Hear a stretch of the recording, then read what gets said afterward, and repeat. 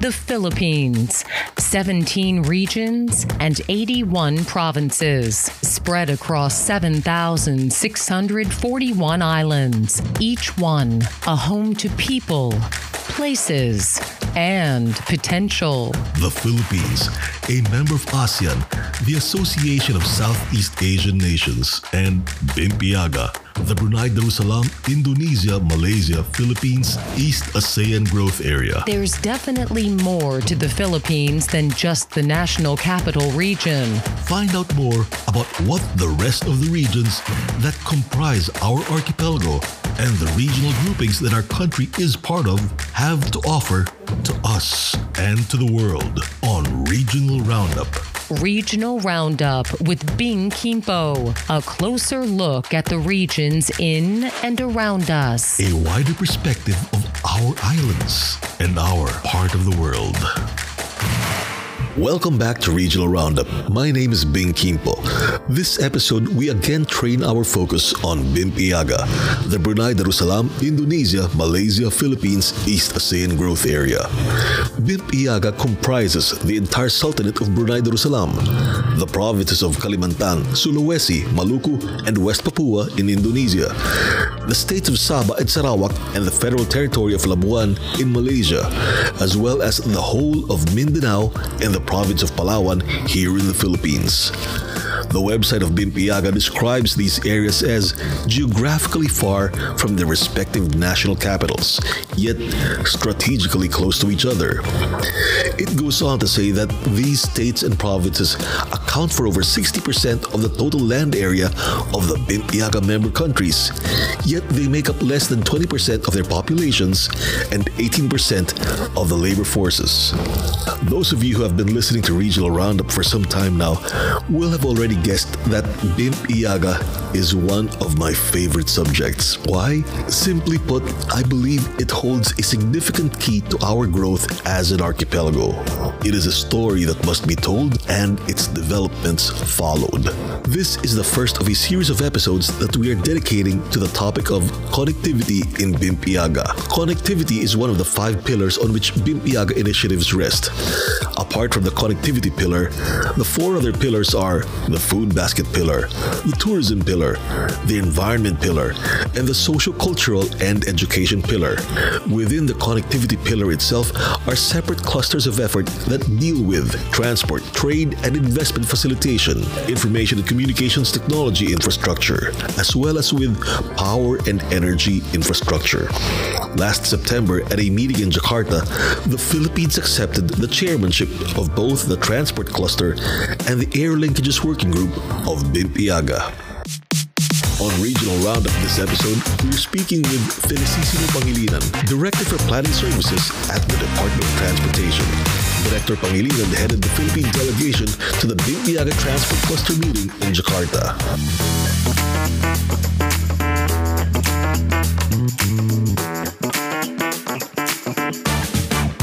Now let's start off with this. Insofar as transport connectivity in BIMPIAGA is concerned, where are we right now? So far, when we review the transport cluster, it would appear that we are the fastest in terms of accomplishment. Why? We made some development in infrastructure. Kasi even sabihin mo, mag-connecta tayo. Hindi naman ready yung infrastruktura mo. Okay, ano ginawa natin? In the Philippines alone, why was Davao Airport developed and funded by the Asian Development Bank? It's because of BIMPIAGA. Because on the other side, ADB also developed Manado Airport. That's right. Oh. Okay? Now, ano yung mga areas natin for BIMPIAGA? Our areas for BIMPIAGA is the whole of Mindanao plus Palawan. So, anong ginawa natin? We develop also Puerto Princesa. We develop also the new Cagayan de Oro Airport, which is Laguindingan Airport. Then, right now, katatapos lang namin nung General Santos Airport. Natapos din natin yung development ng Macarward. In Jensan. Okay? Na-develop natin yon. Okay? Now, itong present government, I hope, made-develop na natin ang Zamboanga to the new site. In Mindanao, we are establishing now the railway network. So makikita mo ngayon, ito yung mag-complete nung nung mga missing infrastructure. Because if we will not do that, even if we sign several agreements, it's nothing. Why? Paano pupunta sa'yo? Wala ka namang facilities. That is the strategy. Okay? We need to do it. When we sign, we must be ready. That's the secret. Now, we are now ready. The way I look at it. Okay. When we talk, the four countries, when we talk and we check on the status of the infrastructure, sabi ng ADB, we would like to congratulate the transport cluster for achieving this level of development. So we've got some of the necessary transport infrastructure already in place, connecting parts of the Philippines with some of the other parts of the Bimpiaga sub-region. The question then is this: are these already being used by businesses, by the private sector? The private sector were given the status of fifth country. That is the reason why they can sit down in the meeting of Bimpiaga. So doon na-create yung BEBC, Bimpiaga Business Council. It is a group of business people from the four countries. Kasi ganito yun eh. Bimpiaga was conceptualized. It was conceptualized wherein it would be a public-private approach to development. Okay? It's not a one-way. Okay? It's not a government alone, but rather a public-private approach. The private sector will serve as the engine of growth, while the public sector will take the position of providing the environment or the enabling materials or scenario. Okay? So ganun yun. The government will put the environment. Kaya ganyan ko sinabi, it's because the infrastructure must be ready. Sasabihin sa'yo ng private sector, oy, gusto namin pumunta doon. Paano kami makakapunta? Wala namang airport. Yung airport ninyo doon, hindi naman makaka-accommodate. Yung puerto ninyo doon, hindi naman po pwede. Now, in the cluster, in the transport cluster, here's the situation now. It appears that we provided not 100%, but we provided already more than the initial requirement in terms of infrastructure, in terms of regulatory framework, in terms of policy. So now, it should be up to the private sector to benefit from it.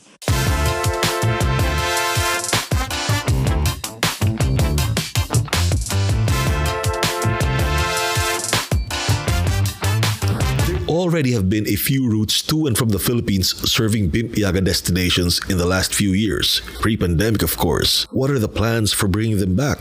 Okay, in terms of air linkages, the president went to Jakarta. He said, I want the revival of Davao Manado. Okay? He came there after we met in Jakarta ng Bimpiaga. So it was not discussed. So we talked with our counterpart in Jakarta and we discussed it here also. That link is included in the MOU. We asked the CAB to write the airlines. How can we revive Davao Manado? What do you need from the government? If I will go back to your question where we are, that is where we are right now. The government, we provided already the initial or more than the initial requirement in terms of infrastructure, in terms of framework. Now, we are requesting the private sector, it's your time. Because we cannot, as a government, okay, what can we do? I can still remember before we developed Davao. There was an initial flights by Burak Airlines, Davao to Manado.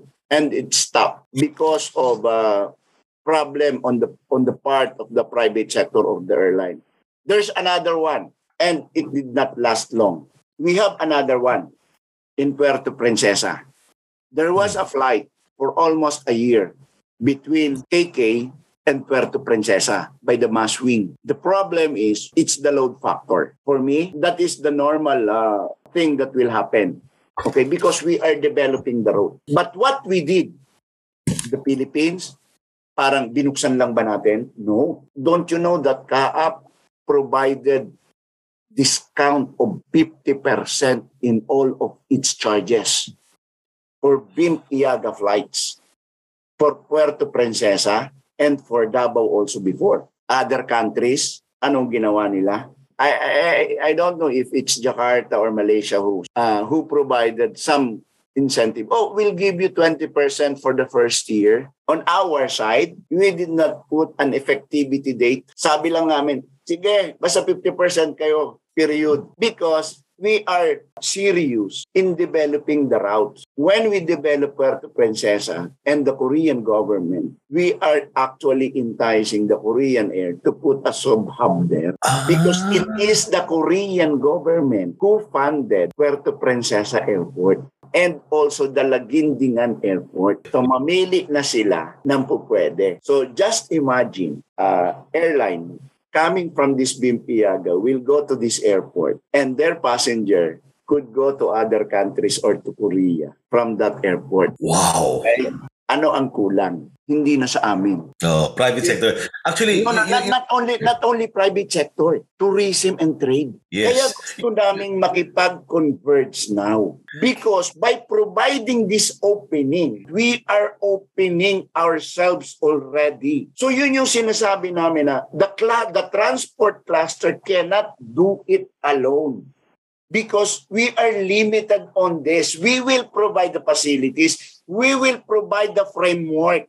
We will provide the environment. The question is, are all these things already there? Yes. So just a matter of exploring it and marketing it for also sustainable and make it sustainable.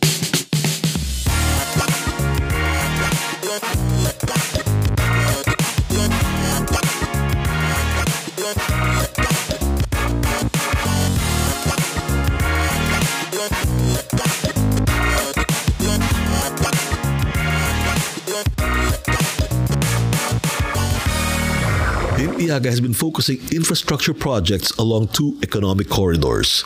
The West Borneo Corridor, which is being developed as an oil and gas corridor, and the Greater Sulu-Sulawesi Corridor, which is being positioned as the maritime corridor and the nerve center for barter trade. You've mentioned a third corridor. Ito yung sinasabi ko sa yung secret natin dapat. We are trying to develop now Mindanao with all this infrastructure. That's the reason why we need to complete all this infrastructure in Mindanao for us to be ready with the third corridor.